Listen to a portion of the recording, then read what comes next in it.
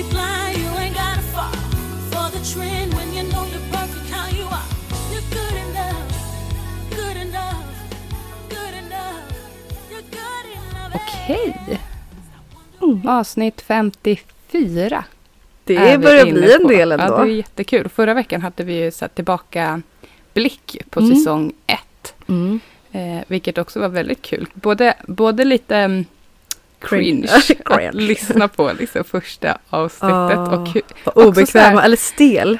Ja, alltså hur vi pratade. Alltså jag bara, men gud, vad är det här? Lite tillgjort nästan. Nej, vi var inte så bekväma. Nej, men verkligen. Och också väldigt kul så när jag satt och klippte allting. Också så här, lyssna, eller också du när vi satt och lyssnade igenom avsnitten i så här.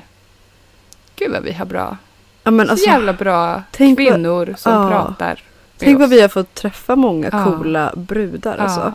Och bara få prata om så viktiga ämnen. Det känns som att vi verkligen gör något viktigt. Jag blir liksom verkligen stolt över det vi gör. Och jag menar, vi har kommit en superliten resa på vägen. Vi satt och pratade om det vid lunchen. Vad våra framtidsplaner är och allting. Och även fast vi har liksom inte alls kommit långt. Att vi bara är i starten av allt det här stora vi vill och ska göra. Så känns det så viktigt. Det känns som att det här är verkligen... Ja, det är någonting man är riktigt stolt över att man gör. Verkligen. Och man verkligen brinner för. Och det känns så rätt liksom i magen och i hela kroppen. Liksom, vilket är super... Och vi får ju väldigt fin feedback. Ja. Och vi ska prata med en supercool tjej idag. Alba Boström. 21 år gammal. Som är junior. Kommit tvåa i junior championship i powerlifting. Och har ett världsrekord i bänkpress. Vilket är ju verkligen definitionen av en stark kvinna fysiskt. Ja, alltså vad hon kan lyfta liksom, och göra med sin kropp. Det ska bli jättespännande att höra om hennes träning och tävling och vad hon håller på med på dagarna och hur hon hamnade i styrkelyft från första början och den biten. Ja. Men jag tänker att vi kör igång på en gång. Det gör vi. Så välkomnar vi henne in. Ja.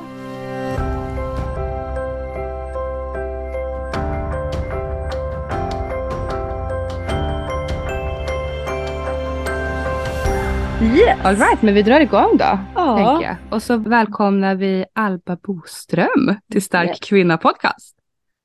Tack så mycket för att jag får vara med. Hur är läget? Jo, men bara bra med mig. Det är det. Det är sol ute. Vi har ju fortfarande snö, så att jag bor ju uppe i Piteå. Så att det är riktigt så här fin vinterdag. Ja, gud vad härligt. Vi har faktiskt sol i Stockholm också. Men det är lite mer vår här, inte så mycket vinter. Ja, men det är superhärligt. Vi har snö överallt. Jag är ute och promenerar på isen på morgnarna just nu. Så härligt. Kul. Du berättade att du är nyinflyttad också. Ja, vi flyttade in förra veckan från lägenhet till hus. Så det har ju varit byggt hemmagym och sånt där. Jag som är fast ute i skogen nu. Jag tar mig ingenstans. Så jag har allt jag behöver här hemma. Så det har ju varit som en skön liten steg i livet när man kommer ut från att bo i lägenhet. Liksom. Det är så himla litet. Ja, men exakt, påpekar det. Därav ljudet också, att det blir lite ekigt eftersom ni är nyinflyttade då. Så att det inte så mycket inredningen. Ja, men härligt. Så då har du gym i huset eller liksom i något utegym? Eller? Ja. Det är i garaget som jag har byggt. Vi byggde klart det i lördags, så att det är ju så här jättenytt. Och inte jättemycket, det är typ hantlar och liksom en tävlingsställning så jag skulle kunna köra tävlingslyften och liksom ändå träna. Härligt. Men jag tänker så lite bakgrund då, just varför vi pratar om gym och sånt. Vill du berätta lite vem du är och vad du gör då? Precis, för de som inte har koll. Du har redan sagt att jag heter Alba Boström. Jag är ju 21 år och jag tävlar ju i styrkelyft. Så det är därför jag tränar väldigt mycket elitsatsare i styrkelyft och har ganska mycket medaljer och lite rekord i bagaget. Tävlar både på VM, EM-nivå och så sen även en 4-faldig svensk mästare. Så det är som min lilla grej, och sen coachar jag även inom styrkelyft och träning överlag på sidan av då som mitt jobb. Cool. Så du lever och andas styrkelyft kan man ju säga. Ja, Ja, det är definitivt. inte så mycket tid till annat kanske. Eller jag vet inte. Vad gör du när du inte styrkelyfter eller coachar i styrkelyft? Jag jobbar ju faktiskt 6 dagar i veckan och då jobbar jag oftast 8-7. Och så har man, du vet, ja, men lunch och typ träningspaus där mittemellan mellan typ så här 12 och 3. Men så där, då coachar jag hela dagarna mellan 12 och 3, då tränar jag. Och sen så har jag typ, ja men vi har söndag fri, jag och min sambo, för vi gör ju coachningen sånt tillsammans. Och då det vi gör att vi liksom bara ute i naturen med familjen och äter god mat typ. Alltså det är väldigt så här, det är det vi gör. Vi typ försöker vara ute, det är därför det är så skönt med hus. Så att man kan vara ute i naturen och typ promenera och ja, det är väl så väldigt simpelt sådär att man typ myser och är med familjen mest när man faktiskt är ledig. Men annars är jag hästtjej i grunden. Så det är väl en framtidsgrej att ha hästar igen som hobby på sidan av. Okej, vad härligt. Håller din sambo också på med styrkelyft? Han håller inte på med styrkelyft, men han tränar jättemycket. Så vi träffades ju på gymmet. Så han tränar, men inte styrkelyft, men mer bodybuilding skulle jag väl säga. Eller funktionsträning. Så. Cool, right.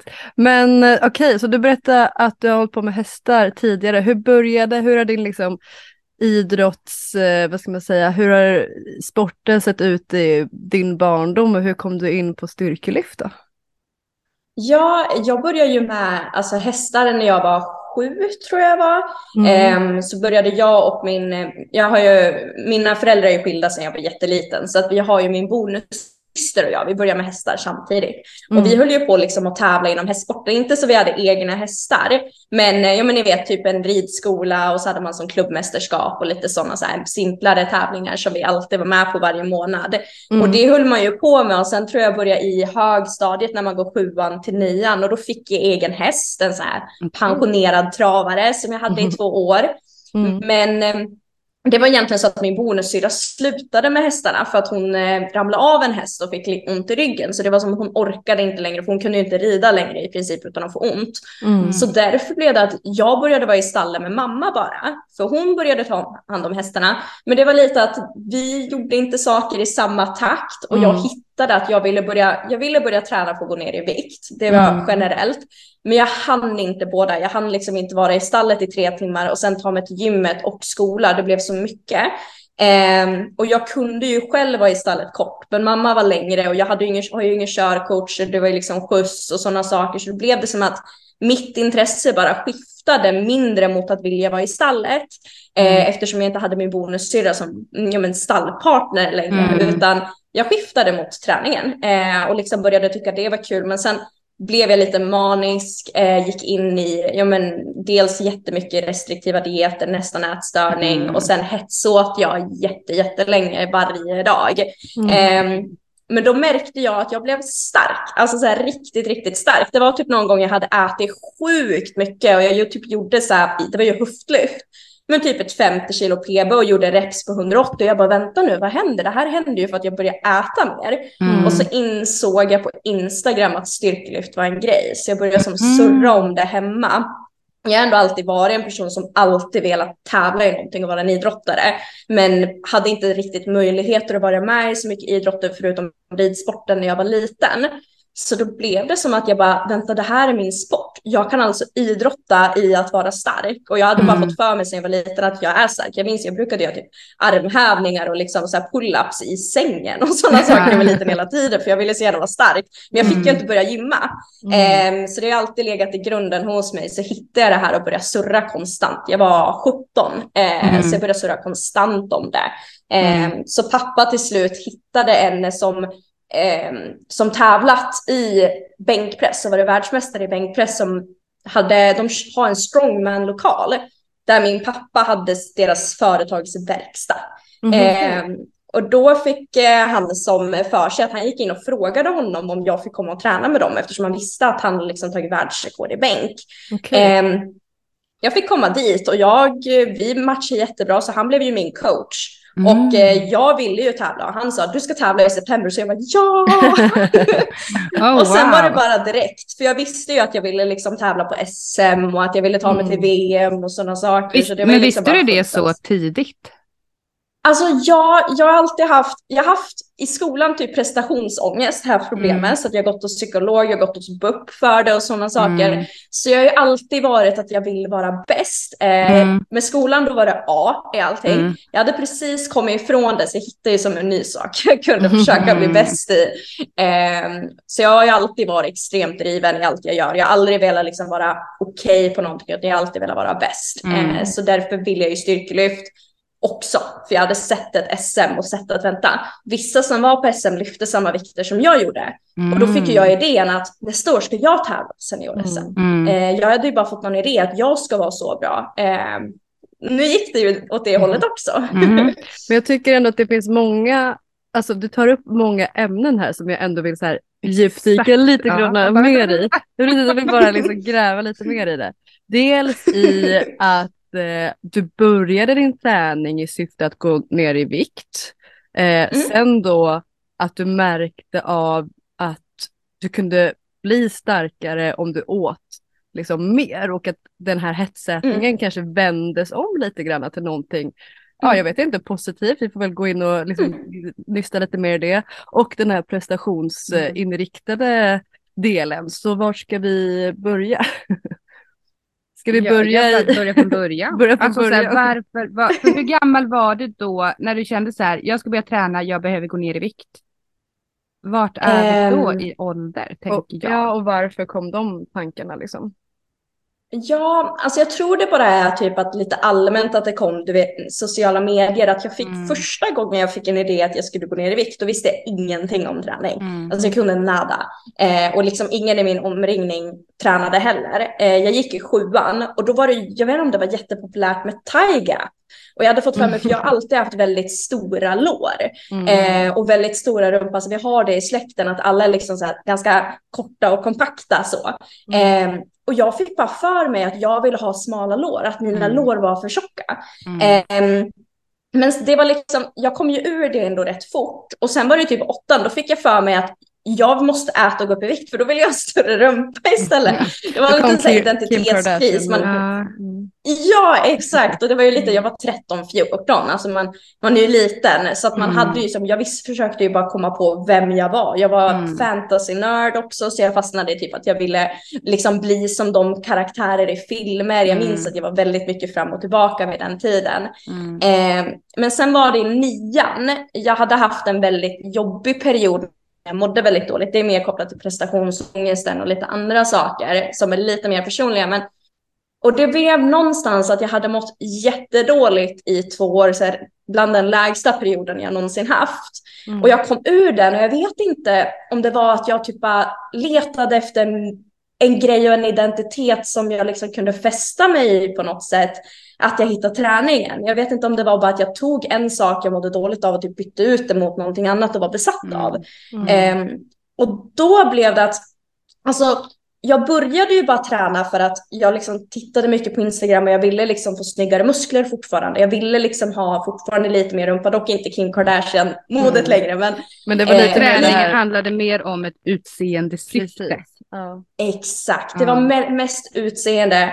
Och jag kom ju på typ att och så började jag mixtra med maten och jag började fatta vad kalorier var. Jag hade ju aldrig läst på om det här innan. Och jag liksom absorberade så mycket information. Men jag typ trodde ju att äta så lite kalorier som möjligt var bra. Så jag försökte liksom, jag typ tävla med mig själv om att oj, nu har jag bara ätit 600 kalorier idag. Gud vad bra. Jag visste liksom inte vart linjen gick eller vad som behövdes. För jag tittade liksom typ bara på YouTube och folk åt 1300 kalorier för att gå ner i vikt och trodde jag att man skulle göra det. Och jag var ju fast i det där väldigt länge. Men jag tror det är liksom att jag hade en jättelåg period där 8:an till 9:an. Och sen där på sommaren, då bara så bytte jag ut det mot någonting annat.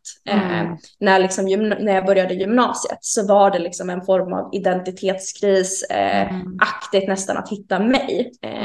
Och jag gjorde ju det till slut. Det blev bara en väldigt omväg. Ja, men precis. Och sen i detta då, så när du började liksom hitta styrketräningen mer i gymmet, jag tänker när du berättade här att du liksom gjorde de här tunga höftlyften och när du liksom hade ätit, liksom under den här hetsätningsperioden, hur kom det in i bilden liksom? Precis, så alltså jag minns det här sjukt väl. Det är som att det är igår på ett sätt i minnet. Men alltså jag hade ju en period när jag hittade träning att jag började ju träna först hemma, alltså vanliga hemmapass. Sen hade vi ett gym i vårt lägenhetshus, så jag tränade lite där och sen skaffade jag gymkort. Och jag började ju mixa med maten och jag började ju äta max 800 kalorier. Där var mitt tak. Och jag gjorde det här varenda dag. Ja, och jag gjorde det varenda dag i typ 2 månader. Alltså ingenting annat. Och jag minns att alltså, det var gånger, jag var väldigt ofta barnvakt till mina småbröder. Och de åt ju alltid mackor på kvällen. Och jag en kväll bara började tokgråta för att jag var så extremt sugen. Och jag kände inte att jag var värd att ha liksom en enda macka. Jag är inte värd det, jag är inte tillräckligt bra för det. Och alltså jag fortsatte ju så här och jag hade ju ändå stallet kvar så det var ju ändå hästar. Jag tränade, jag promenerade 40 minuter till och från skolan varenda dag. Och sen så hade jag ett jobb på stall, ett travstall. Och där går du typ 30 000 steg per dag. Och jag åt 2 riskakor med typ en banan och men kanske en tesked jordnötssmör till liksom lunch. Och jag skippade frukost. Och det är så här, det var vinter, det är kallt, det är typ 30 minus. Man går där liksom stalljobb in ut med hästar. Det är jobbiga hästar för det är så här typ hingstar och ston som är 1 år gamla och som försöker trampa över dig och du ska gå med 2 i varsin hand. Sån typ av jobb. Och jag åt ingenting och jag kom hem efter det där. Jag tränade 2 timmars benpass av någon anledning. Var sjukt slut och mat var ett tag kvar till middag. Och du vet, jag kom hem och mamma hade köpt, det var choklad, det var fika. Hon hade typ varit på Lidl och handlat allt sött som fanns i världen. Och liksom jag bara stod och liksom tittade på den där chokladbiten. Bara jättelänge, kan jag inte äta det här? Och sen till slut efter en viss övertalning och en debatt så bestämde jag mig för att men jag kan ta en chokladbit. Den kvällen sen jag hetsåt, alltså jag kunde nästan inte ens sova för jag var så uppblåst, jag mådde så dåligt, det var nästan att jag spydde och dagen efter så skulle jag försöka göra upp för det här för då var jag ett misslyckande och så höll jag mig en vecka, gjorde jag om exakt samma sak igen och sen efter det då var det var typ precis i december så det var ju juletid så sen blev det ett julbord, då hände det på en tisdag, inte helgen och sen blev det bara att det hände varje dag, varenda dag blev det att dagen började äta typ ärtor och slutade i att jag åt, och då menar inte jag, så jag åt ju typ 10 paket munkar på 10 minuter. Alltså bara kastade i mig. Typ ett stor liksom, påse med bara choklad, kakpaket. Sen åt jag ju vanlig mat på det här också. Och så typ, när jag hade ätit allt sånt, då gick jag och letade efter något fräscht, typ yoghurt och granola och bara fortsatte äta. Och jag kunde inte sluta. Det blev ju liksom lite, när man åt det exakt varje dag så blev det gradvis lite mindre varje dag. Men det var ändå att när jag väl satte igång så var det extremt mycket, för jag försökte alltid bota det med att vara restriktiv sen. Då kunde jag kanske hålla mig 2 dagar, men då, det slådde alltid ut. Och då var det bara det här att jag började ju träna liksom, alltså jag tränade ju styrketräning på gym under hela den här perioden. Och jag körde ju liksom ändå vanliga som typ bänkpress, knäböj, hantelövningar och sådär, höftlyft. Och då blev det ju bara att alltså, jag som sagt hade en sån där dag när jag skulle äta nyttigt, var fast besluten och käkade typ kanske 10 bullar och munkar och typ världens jättemycket koffein också för den delen. Och bara kom till gymmet på kvällen och bara kunde göra 180 i marklyft eller i höftlyft. Och då insåg jag, jag började vara ganska stark när jag gjorde så här. Och jag kunde ju öka typ varje vecka också att jag åt så mycket. Och det var ju när jag hittade styrkelyft, då hade jag ju fortfarande tendenser, men det var inte som det var i början efter man hade varit som mest restriktiv, det var lite mindre, men det blev som ändå gradvis bättre. Men när jag kom till styrkelyft och jag hade bestämt mig att jag skulle tävla, så började jag äta frukost, lunch, middag, mellanmål och kvällsmål varenda dag regelbundet, och jag skippade aldrig en måltid. Jag kunde ha typ matlådor till skolan, jag hade alltid med mig liksom en liten gröt i väskan, jag förberedde bara för att äta för prestation. Jag ville äta tillräckligt för jag visste att jag behövde det för att orka träna. Typ hade inte jag en mellis, då köpte jag en baguette. Alltså bara för att få i mig mellis innan jag tränade. För jag förstod att jag behövde det för att bli stark. Och det som hände sen efter min första tävling var att jag började gå ner i vikt. Men jag var fortfarande mycket, mycket starkare. Och det blev som att fortfarande var det tendenser av att när jag väl äter mycket, då kunde jag äta jättemycket. Jag har alltid haft liksom små perioder när jag kanske äter lite mindre i några veckor och sen äter jag lite mer i några veckor. Men det liksom blev att jag åt för prestation. Och då blev det inte att den här det var aldrig de här episoderna av att hetsäta längre. De var helt bortblåsta. Och liksom jag blev mer och mer nöjd med min kropp också, för den förändrades. Jag var mycket starkare, jag blev svensk mästare, jag tog svenska rekord. Och alltså, det var typ som att jag var barn igen i energi. Det var liksom här, konstant, hur hög som helst, från att ha gått liksom från botten. Så det blev ju en sån skillnad på alla plan. Och det var ju ändå värt på så sätt att jag hetsade. Hade jag inte hetsat hade jag aldrig hittat styrkelyft och känt mig stark på det sättet. Precis, och det fick dig lite att så här, inse hur mycket mat betyder för då att orka göra de här sakerna som du hade bestämt dig för att du ville göra. Så på något sätt så blev det kanske positivt i längden då. Ja, och sen tror jag också mycket att det känns som att alltså, man tenderar ju att vilja bota hetsätning. Det är ju någonting jag förstår jättemycket idag. Och jag coachar ändå jättemånga alltså inom träning där det är liksom mycket den här fokuset att alla äter så restriktivt under dagarna, man äter så lite.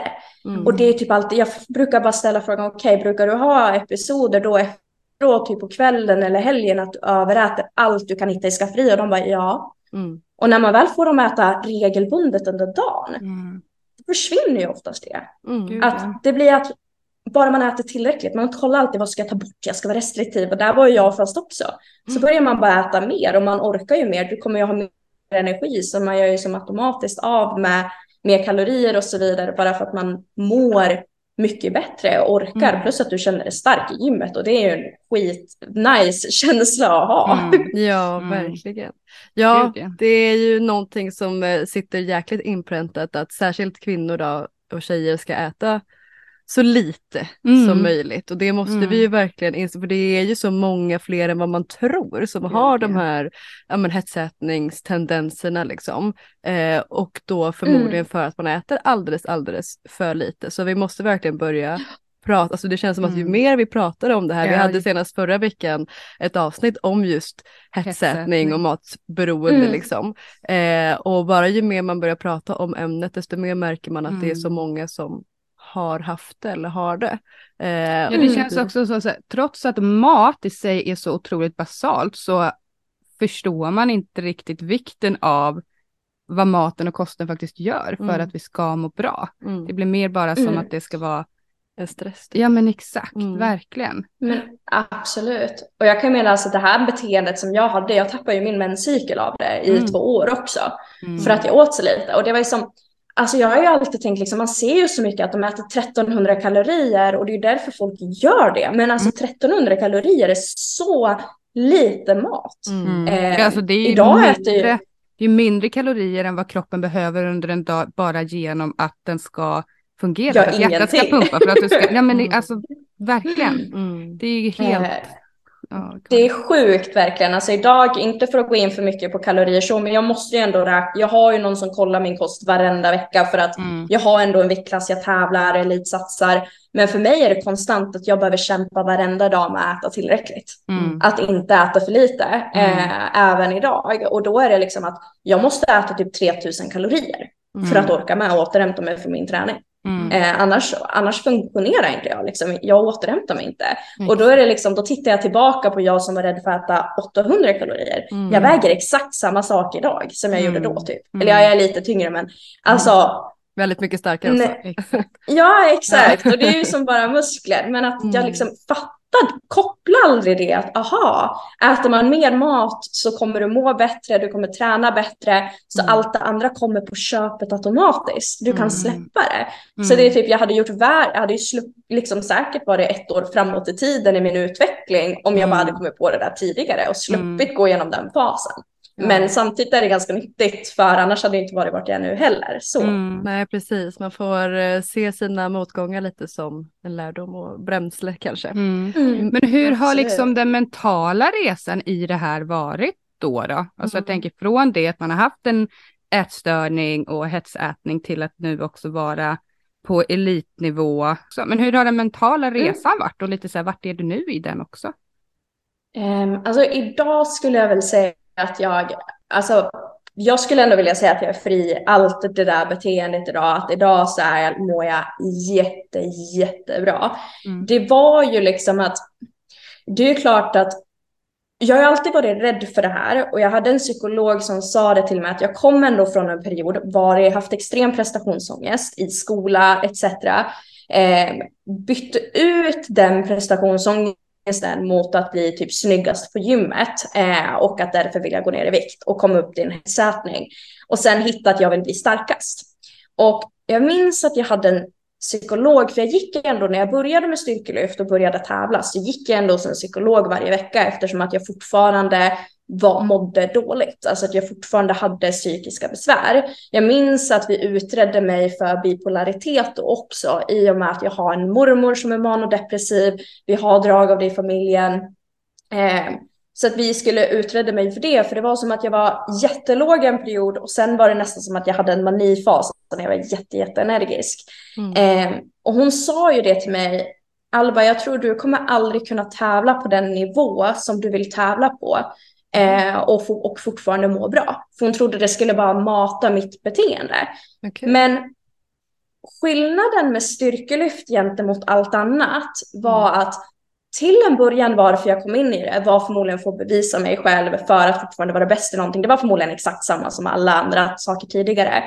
Men i och med att det blev någonting jag kunde göra med min kropp, där jag verkligen kunde se en skillnad som inte hade om hur min kropp förändrades, utan vad den var kapabel till. Just att det blev att jag kan verkligen känna liksom inifrån och ut att jag är stark på alla plan. Det kunde jag inte tidigare, och därför har det blivit att jag har höga mål.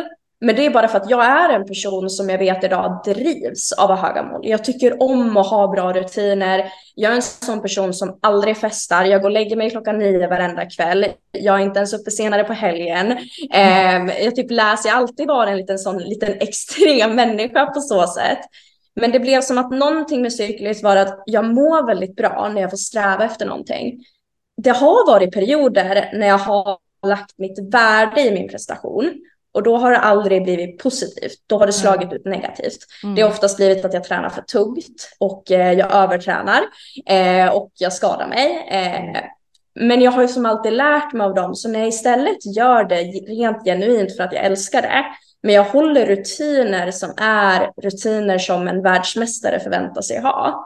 Så mår jag otroligt bra.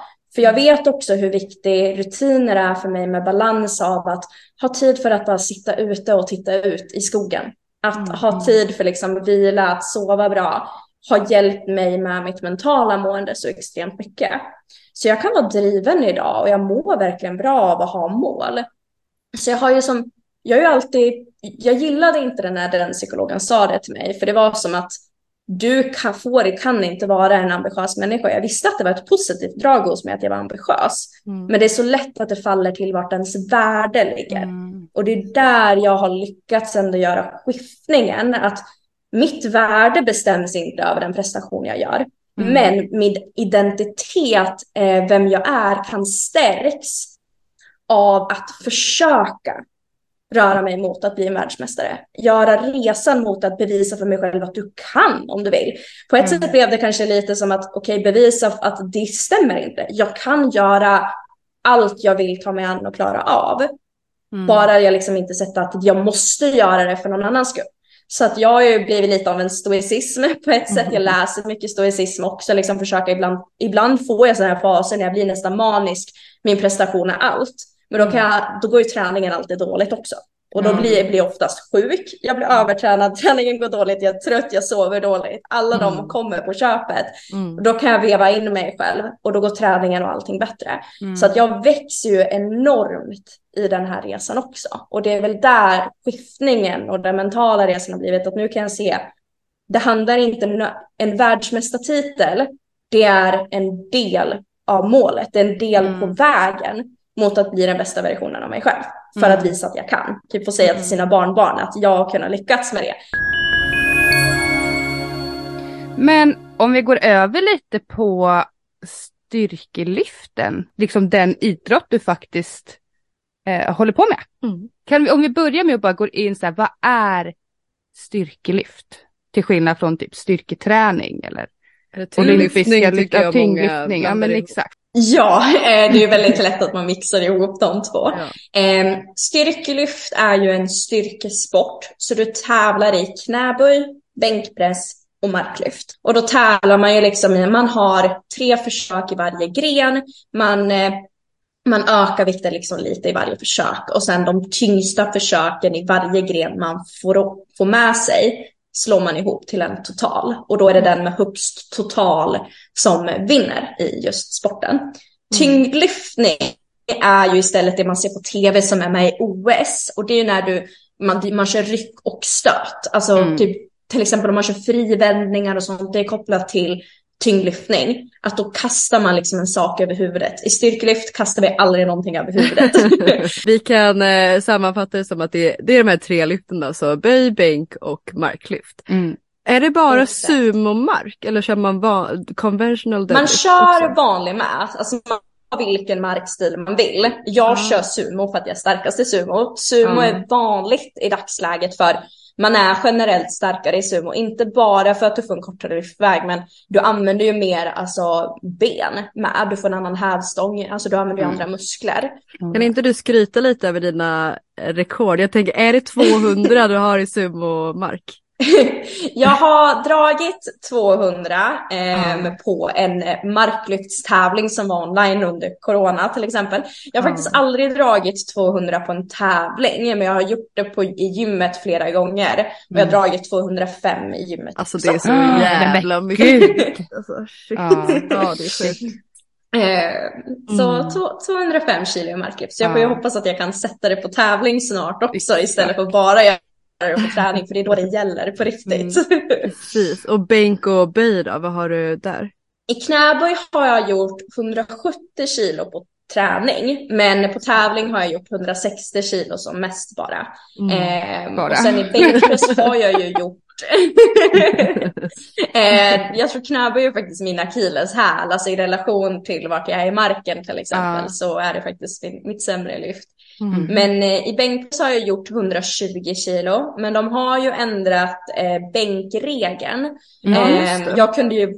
Jag är ju byggd väldigt bra, så jag kunde utnyttja förra regeln väldigt mycket. Men nya bänkregeln är det egentligen att förut var det så länge du ligger med rumpan i, axlarna i bänken, fötterna i golvet, och liksom du rör stången så att den nuddar bröstet och du går upp igen, då är det godkänt. Så då kan man ju ha som att man kallar det ofta svank om man är osäker, men vi kallar det i styrkelyft för brygga. Och det är ju lite genetiskt när man kontraherar sina skulderblad och aktiverar nedre trapezius. Så vissa får en enorm elasticitet, och då får du en sån här brygga som är jättehög för att du skyddar dina axlar. Alltså det blir där helt naturligt. Särskilt om man har större rumpa, vilket jag har, för då kunde man vara med mindre av rumpan i också, och då blir det en sån här extrem brygga och en kort lyftväg. Helt naturligt nästan. Sen finns det de som bara försöker böja sig också såklart. Men nya bänkregeln är att armbågen måste vara typ ungefär 90 grader, alltså i linje med axelleden eller nedanför, och så måste mitten av rumpan vara i bänken.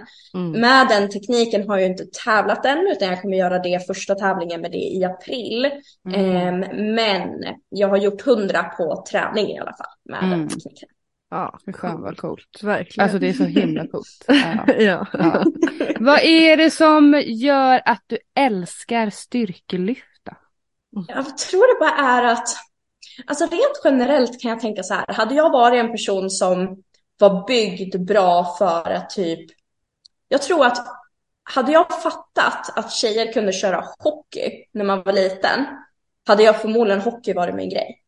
För jag var jätteduktig på att åka skridskor när jag var liten, och jag älskade hockey. Det var typ det bästa jag visste. Jag fattade bara inte att tjejer kunde köra hockey. Det var liksom, det slog mig aldrig.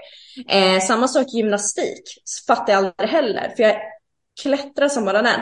Jag tror att jag älskar styrkelyft för att jag älskar idrott. Alltså jag älskar idrott. Jag älskar tanken på idrott. Det spelar ingen roll om det är löpning, om det är gymnastik, om det är hockey.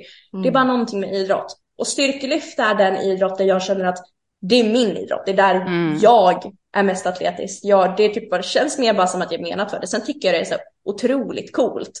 Alltså känslan av att lyfta liksom en tung vikt. Men sen är det också, styrkelyft kan ju vem som helst börja med. Alltså du kan tävla när du är 100 år gammal. Jag har en tjej jag coachar, hon är 60 och hon tränar inför bänk-SM. Alltså det är ju skitcoolt. Så att typ gymnastik ska du ju börja med när du är 2. Typ. Och så ska du köra det hela ditt liv. Men styrkelyft blev ju att jag hittade ju ändå idrott och liksom när jag var 18. Då har du ändå liksom, det brukar vara utför, alltså därefter, man ska redan ha kört väldigt länge i de flesta sporter. Men styrkelyft kunde man ju börja med då. Så att jag tror det är bara mer alltså slumpen att jag hamnade där. Och att allt vi pratat om tidigare egentligen. Och sen är det coolt att lyfta en tung vikt. Det är så här, det går inte att beskriva den känslan, alltså glädjen. När man klarar typ ett lyft man aldrig klarat tidigare. Särskilt när man liksom kämpar för det och det är typ tungt och man klarar och man bara... Ja, verkligen. Och det tänker jag ju att så här, det behöver man ju egentligen bara utföra. Man behöver ju inte tävla i styrkelyft för att få känna den känslan. Utan bara känslan av att gå in på gymmet, lyfta så tungt man kan en gång, sen göra det igen och kunna lyfta tyngre och få den känslan. Alltså bara så här av att se utvecklingen och känna vad som kroppen. Och det är ju en fantastisk känsla och väldigt häftig känsla i att få känna sig jävligt stark. Alltså man är ju lite oövervinnlig där. Liksom. Ja, man känner sig väldigt kapabel till mycket och liksom så här, inget kan stoppa en känslan i, både i vardagen men också i gymmet liksom. Ja, jag tror ju det är lite mycket för kvinnor också. Alltså som sagt, när jag växte upp, jag tror ju många har det, man tänker inte att en tjej ska vara stark. Alltså man kopplar inte riktigt kvinna med stark och lyfta tungt. Alltså det är mycket mer vanligt idag än vad det var förr. Och jag tror det är lite det, att det liksom, jag vet att jag var ganska stark som liten. Alltså jag var minst, men jag kunde ändå slå typ så här fram till 5:an, slå alla killar i armbrytning. Och det var ju typ det bästa jag visste. För jag bara, för att jag var så liten. Jag kan också. Så jag tror det är lite därför. Alltså det blir sån, jag tror att vi känner den känslan lite extra. Att det blir en sån maffig känsla. För man tänker typ att det känns som att du liksom, när du lyfter den där vikten, då lyfter du mer än bara en vikt. Du lyfter typ kvinnor på ett sätt. Och det är ganska fascinerande. Så det är också en bra sak. Man kan som sagt göra det utan att tävla. Jag gör det mer för att jag alltid velat vara en idrottare. Och jag tycker om att tävla. Men bara träna styrkelyft, knäböj, bänkpress och marklyft. Det är typ någonting alla borde göra. För det är så bra träningsövningar. Alltså rent generellt. Verkligen. Jag tycker det är så häftigt så här när man ser men kanske någon kvinna som kanske inte tar så mycket plats. Eller gärna står så här lite bakom och inte säger så mycket. Och sen så bara när de kommer fram till den här skivstången och drar upp den i ett supertungt marklyft liksom, och bara får se så här, fuck yeah. Alltså det är verkligen liksom, det är en cool syn att så här, man får göra sig lite sedd och alltså man får bara glänsa lite också. Det är och mycket liksom, men återigen det de också presterar på gymmet, hur mycket de kan använda det utanför gymmet också i att så här, bygga ett självförtroende, våga ta de här jobbiga diskussionerna kanske, eller liksom just det att det ger ju ett självförtroende skulle jag säga. Att känna sig stark. Ja men exakt. Men tänk dig ändå, du går och vaknar på morgonen, du drar tränar, du typ lyfter en vikt du aldrig trott att du ska klara tidigare. Alltså tänk hur du kommer bära dig själv på jobbet sen. Du kommer ju bara gå där, Jag vet att när jag jobbade på Coop ett tag och så hade jag typ gjort ett sånt PB och jag bara gick där på jobbet bara, ni vet ingenting men jag är fett stark. Bara så ni vet, jag är fett stark. Men lite. Men det är härligt. Är det någonting som du känner i din träning så men fan det här är tråkigt alltså. Det här är inte nice. Eller bara älskar du allt med det? Alltså räkna kalorier och makros. Alltså jag skjuter på det. Jag har ju någon som kollar, annars skulle jag inte göra det. Och då skulle jag förmodligen äta exakt hur jag ville. Och det är inte bara för att jag ska hålla koll på en viktklass, men alltså det är ju för att prestera. För jag tenderar ändå att, alltså jag äter typ 400 gram ris på en tallrik. Alltså det är mycket ris. Och det är typ så här, det är bara tugga och tugga. Det är lite sådana saker, alltså typ att räkna och sätta mig i livesam varenda dag. Och jag vet att jag ska skriva in i en kostdagbok och kolla. Det är typ en sak jag genuint tycker inte om det. Jag gör det ändå, men jag skjuter på det. Idag är torsdag, det betyder att imorgon kommer min kostcoach kolla på det. Så ikväll måste jag lägga upp det. Och det är typ så här, jag har inte räknat någonting för hela veckan än. Så jag måste ju komma i kapp i allting. Det är väl en sån här sak. Man måste ju inte göra det om man inte vill ta det till absolut nästa nivå. Men jag vet att Alltså jag behöver den hjälpen också för att när jag väl ska tävla vara i rätt fas, återhämta mig och så vidare. Så jag vet att det är nyttigt. Och det är kul på ett sätt för jag gillar utmaningen.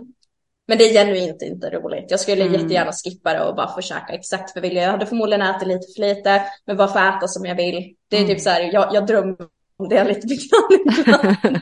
Det är det du får längta till sen när du är liksom tävlingskarriären är över. Ja, precis. Tycker om maten, men exakt. Men det är kul på sitt sätt. Jag har inget problem att äta mängder mat. Det är mer att liksom hålla koll på det. Som jag kan tycka liksom är samma sak hela tiden. Det är inte det roligaste, men det är ju lite sånt. Sen typ rehab är inte heller jättekul. Att typ så här, göra en rörlighetsrutin varje dag efter jag varit skadad. Det är väl inte det roligaste, men det gör jag ju också. Men den är ju lätt att bara, ska skippa den här nu. Dra lite på den liksom. Ja, så det är väl de sakerna. Inte själva lyftningen i sig, även om man inte alltid är motiverad till att gå och träna. Det är ju klart man är trött och bara vill typ ligga i soffan istället liksom. Men den har jag aldrig svårt. Alltså den blir alltid av. Ja, men hur gör du då när du känner så här att du liksom vill ligga i soffan eller det är liksom träningsperioden kanske inte är skitrolig eller du kanske är skadad eller så här, hur motiverar du dig själv och hur pratar du med dig själv då? För det känns som att det är ett problem många har just med motivationen som man pratar mycket om då. Hur tänker du? Alltså jag tänker mycket att dels här, just nu i det här läget med vart jag är så jag gör det per automatik. Alltså även om inte jag vill, jag kan inte skippa. Jag kan typ gnälla om det att jag måste träna. Det kommer ta så lång tid. Alltså jag kan göra typ så. Men jag gör det ändå. Och till och med när jag är sjuk så är det snarare att jag måste tänka på att inte träna. För att jag tenderar att ibland pusha lite för hårt i min träning när jag inte egentligen ska pusha för hårt och så blir jag sjuk. Det händer någon gång då vill jag träna fortfarande. Så för mig är det läget nu, men sen kan det väl vara mer att typ, ändå motivera mig. För ibland kan jag typ tänka på, jag har en så här låg period och så typ kan man tänka på, shit, ska jag göra det här i typ 3 år till? Bara samma sak dag in, dag ut. För det är ändå 3 lyft liksom man fokuserar på. Men där har jag alltid ett mål. Att jag vet ju vad som det långsiktiga är.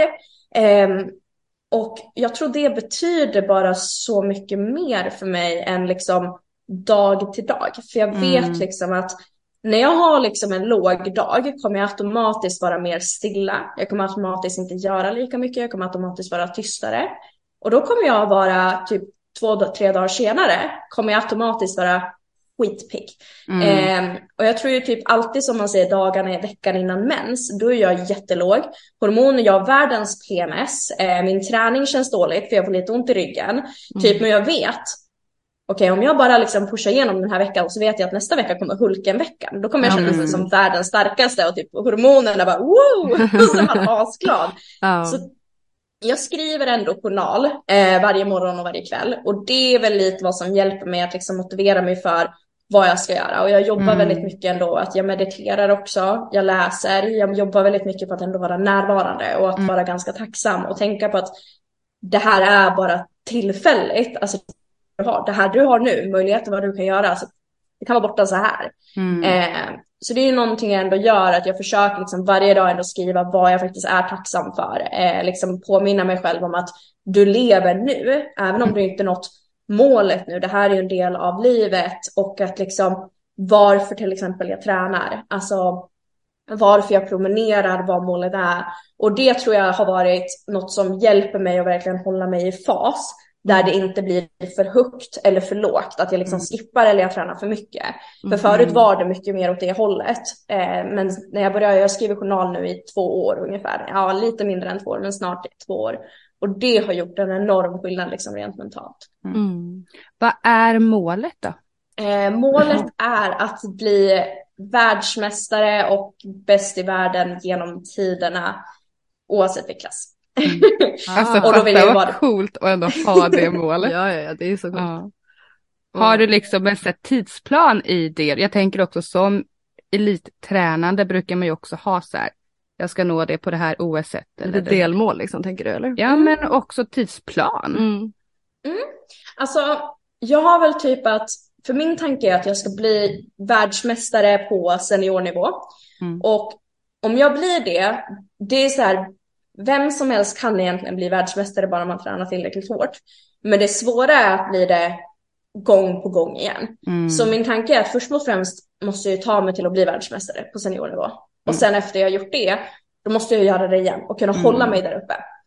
För jag vet att jaga ett mål, det är skitenkelt. Det är det absolut roligaste som finns. Men att vara där och liksom måste underhålla hela tiden, den är ganska jobbig. Och jag vill bevisa för mig själv att jag kan göra det. Att jag inte är någon som bara kan nå dit, utan att jag kan hålla mig där.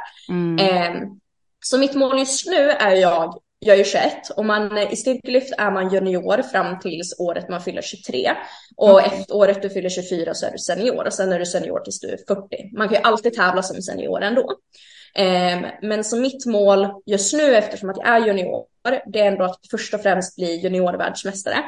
För att få erfarenhet av att vara liksom på den internationella scenen, att åka utomlands och tävla, det är en helt annan sak. Så det är liksom mål nummer 1. Och när jag väl har gjort det så vill jag ju liksom också ta världsrekord på alltså juniorvärldsrekord, att jag liksom har checkat av det, att jag ändå kan säga att jag är den absolut starkaste junioren i världen i min viktklass. Är det i totalen då som är världsrekordet?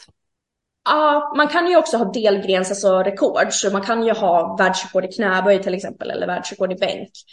Och det är också lite delmål jag har. Men sen är det mycket att när jag tänker att det är mitt största fokus som junior, och att när jag väl är senior, alltså så året jag fyller 24, att då ska jag ta och tävla på alltså senior-VM och kunna ta medalj på senior-VM. Att där vill jag åtminstone vara. Men jag har ju en idé och jag tror att jag mycket möjligt skulle kunna på de åren ta mig till att bli världsmästare också. Men att mitt mål nu är som det här året vill jag fokusera främst bara på juniortävlingar. Men hoppas att nästa år tävla på senior-VM, även om jag är junior. Och börja fokusera mer på seniortiden. För att det är tuffare. Det känns ju ändå som att du verkligen liksom så här går igång på utmaningar. Och också men också lite det här Pippi Långstrump i att det är klart att jag ska bli världsmästare. Alltså så här, det är bara en tidsfråga. Jag tror man måste ha det. Ja, men jag tycker det är så otroligt coolt. Alltså just det självförtroendet. Liksom. Väldigt ju, positivt. Ja, det är ju fantastiskt. Jag tror att det är så, man måste liksom göra så precis som du säger Alba, i att så här, man måste tro genuint på det man gör. Man måste liksom jobba med sin motivation, förstå varför man gör det. Så här, ja, men mindfulness som du var inne på, och liksom verkligen så här vara tacksam. Det tycker jag är någonting som jag försöker jobba på supermycket. Att så här, nu ska inte jag bli världsmästare, men för min träningsmotivation liksom att inse att så här, men fasen, jag kan faktiskt göra det här med min kropp. Jag klarar av det här. Jag är liksom, ja, men min kropp fungerar som den ska, jag är inte sjuk, jag är liksom frisk, och alltså bara att så här få vara tacksam för vad man faktiskt kan göra, det ger en supermycket motivation istället för att tänka på att man inte kan göra liksom. Ja men så, gud, och sen är det så lätt att man mår ju så lätt dåligt över det långsiktiga målet, typ. Du har ett långsiktigt mål, och alltså som sagt, om jag bara tänker, om jag skulle börja räkna kilon för långt kvar jag har till att bli världsmästare, och liksom jag har ändå tränat och tävlat i 4 år nu, och liksom jag är fortfarande inte där. Alltså jag kommer ju bara må skitdåligt. Alltså bara om jag börjar spinna i den så blir jag ju nere. Så att kan jag istället liksom fokusera på vad jag är nu, och liksom nästa steg, okej, det är det här. Nästa steg är det där, och liksom ett fokus i taget, och vara tacksam för vad jag har nu. Så blir det inte överväldigande att jag inte är där. För som sagt, även om, nu kanske vi ser ju inte död ofta, alltså döden ofta idag, men det kan hända när som helst. Jag skulle kunna bli överkörd av en bil imorgon. Och då vill jag ändå veta att jag liksom inte slösar min tid av att också vara skitledsen, sur och arg för att jag inte gör 220 än. Och liksom vara frustrerad, eller för att jag inte har den perfekta kroppen än. Utan jag måste ju ändå leva nu. Och det hjälper ju mig också att hantera stress. Och att hantera stress är en jätteviktig del också av min elitsatsning, för att jag ska återhämta mig. Och det är den många glömmer, oavsett när det kommer vilken träning som helst, att må bra psykiskt, oftast vart du vill börja och hantera stress. Och då gäller det också att vara tacksam för det du har idag. För man kanske aldrig når målet för att någonting händer. Precis. Ja, jag tänker som sagt, du har ju tydliga mål, och du är ju också egentligen bara i början på din karriär. Men har ändå hållit på i 4 år. Och man kollar lite på liksom de tävlingar du har gjort och de medaljer du fått. vilken medalj betyder mest för dig? Vilken har varit så viktigast? Alltså det finns två jag har att välja mellan. Den första jag vill säga spontant är så här, alltså jag tog VM-silver i höstas, i september. Och då hade jag varit skadad under typ hela året. Och det var liksom, det var så här bara att jag kom tillbaka och det var för min bästa tävling jag någonsin hade gjort. Jag var jättelugn. Alltså det var som att hur jag lyckades göra den prestationen var genom att tänka att du ska på riktigt bara lyfta vikter framför 3 personer med slip som ska döma ditt lyft. Det var liksom så här, jag bara avdramatiserade hela grejen, gjorde min bästa tävling. Och eftersom jag hade varit skadad, jag hade haft en historik liksom att sabba det på tävlingar för att jag är nervös. Så den betydde jättemycket.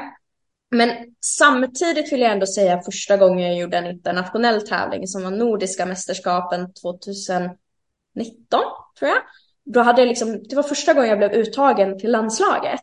Och jag vann ju det. Vi var bara liksom 2 tävlande. Så att det var liksom, det var ingen jättestor tävling. Men det var ju liksom ändå internationell tävling. Jag tror, alltså när jag ändå hade sagt sen jag började hela tiden, jag ska bli liksom världsmästare och så vidare. Vi tar intagen till landslaget, vinner guld, tar nordiska och svenska rekord.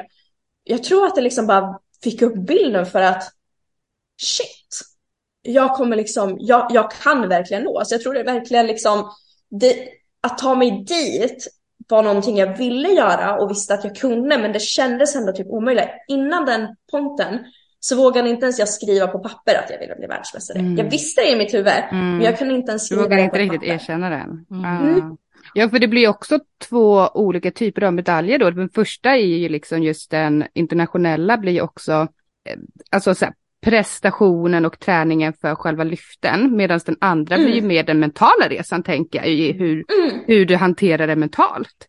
Så de är ju också viktiga på så 2 helt olika sätt. Ja, verkligen. Ja, men gud ja. Jag vet, förra året blev jag verkligen en helt annan person liksom i lyftning.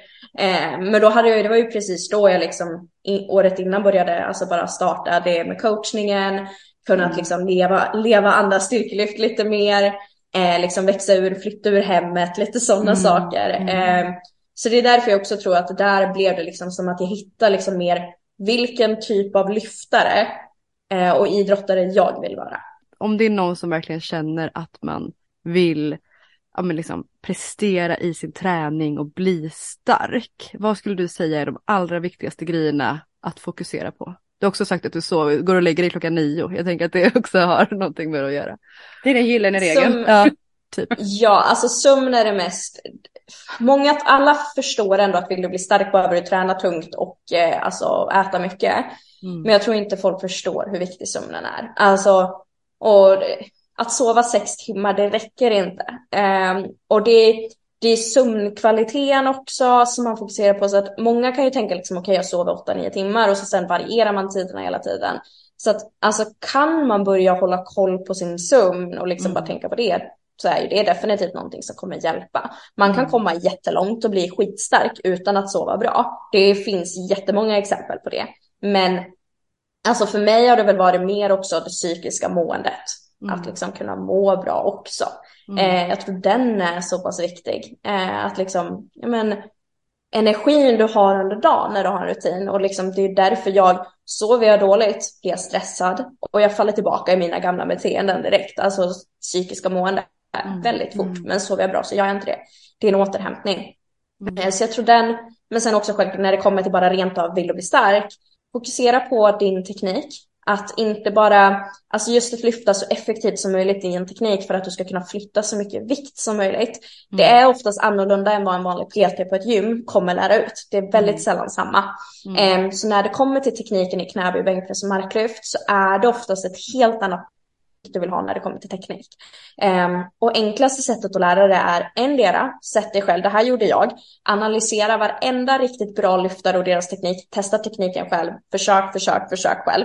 Det är en väldigt lång resa, eller så har du en coach som kan liksom, du kan skicka filmer till och analysera din teknik. I samband med det. Det är mycket lättare. Alltså det blir som natt och dag. Det sparar ju tiden att man, vad gör den här personen? Försöker göra samma sak själv. Det ser inte rätt ut. Och liksom, av att göra så, då blir du duktig på att lära ut teknik. Så jag skulle väl säga att det är inte talang, men jag har nu, det är att jag är jätteduktig på att se och lära ut teknik. Men det är för att jag har gjort den här långa resan själv istället. Men bara skicka filmer, jobba på tekniken, ät ordentligt med mycket mat. Och då tänker många på protein. Alltså att man ska äta tillräckligt med protein, 2 gram. Men att folk glömmer fokusera på typ kolhydraterna. Alltså hur viktiga de är. Så det är väl egentligen grundpelarna som allt annat. Att försök sova tillräckligt så att du håller en bra hjärna och inte blir må dåligt mentalt. Och sen teknik och kost. Och sen självklart är ju upplägget, alltså hur mycket du tränar spelar stor roll. Att det är en viss volym och sånt där. Där kan man ju, det beror på, är man nybörjare då kommer vilket program som helst fungera. Är du mer avancerad så vill man ha en coach som ger ett program åt dig. Jag är coach själv, men jag har en coach. För att jag skulle aldrig programmera min egna träning. Det enda som skulle hända då är att jag maxar varje pass. Verkligen. Men lite back to basic, alltså verkligen så här, glöm inte äta, sova, tekniken, hur du lägger upp din träning, må bra mentalt. Glöm stressen. Det är väl superbra och konkreta tips. Och våga ta hjälp. Om man behöver det. Nice. Ska vi ställa våran sista fråga som vi brukar göra till, eller som vi gör till alla våra gäster i podden. Det är lite spännande vad man får för olika svar. Jag tänker, du är ju sjukt stark fysiskt, Alba, men som vi också har pratat om, väldigt stark verkar det som mentalt och psykiskt.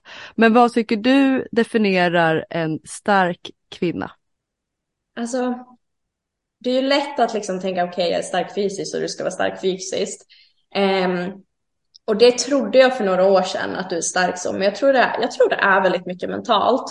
Och som kvinna, att inse att du inte har några gränser. Att våga ta för sig, att våga ta plats, att våga göra saker med sin kropp och sitt sinne. Att våga ta en väg som känns läskig. För det är det som man oftast inte tänker att kvinnor gör, men som vi gör mycket, mycket mer idag.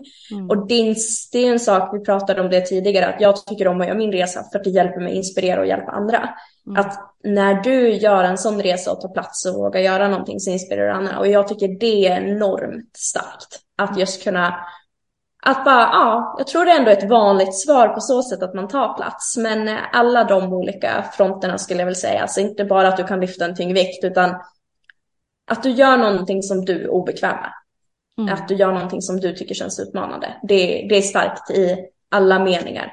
Oavsett vem du är, skulle jag vilja säga. Man inspirerar nog många fler än vad man tror. Bara genom att visa vem man är och vad man vågar. Så det ska vi fortsätta med allihop. Gud, ja. Verkligen. Ja, men det tycker jag. Alltså det är ju bara så här, namnet på eran podd sticker ut direkt där. Alltså det blir ju direkt någonting som inspirerar andra också, bara det ni gör, i och med att ni gör en sån podd. Att man glömmer nog ofta alla de sakerna som man gör. Och jag tror det verkligen behövs i det sociala samhället vi lever i, sociala medier idag. Att där är det som så extra viktigt. Absolut. Superfint. Och tack så jättemycket för att du ville vara med i våran podd och inspirera alla som lyssnar till att bli starkare, helt enkelt. Då. Verkligen. Ja, men tack så hemskt mycket, verkligen.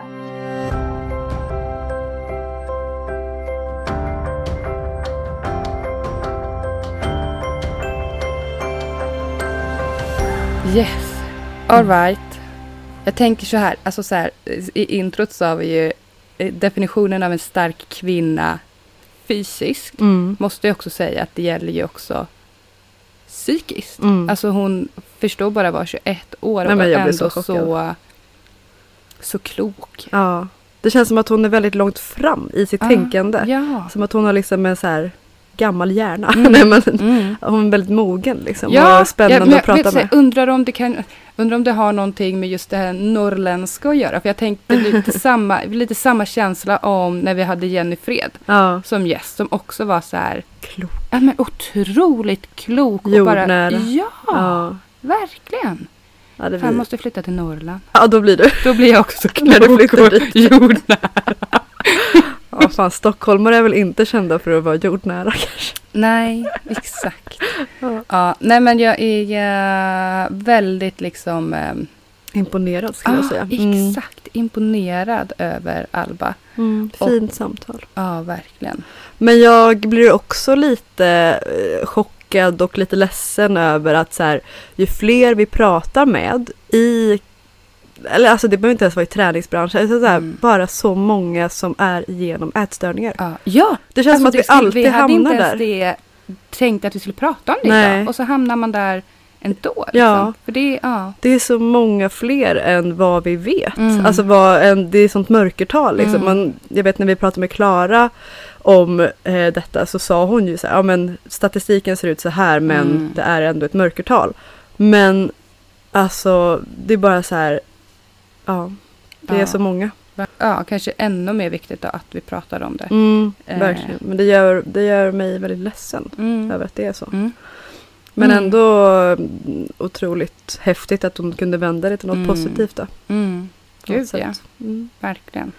Ja, men jag tycker att blir man mer intresserad av Alba så in och följ henne på Instagram. Hon lägger ut massa coola klipp när hon lyfter massa tunga saker och bara är allmänt inspirerande och härlig. Det vore coolt att ha typ en workshop med henne, träningsdag där hon får in the future, maybe. Exakt.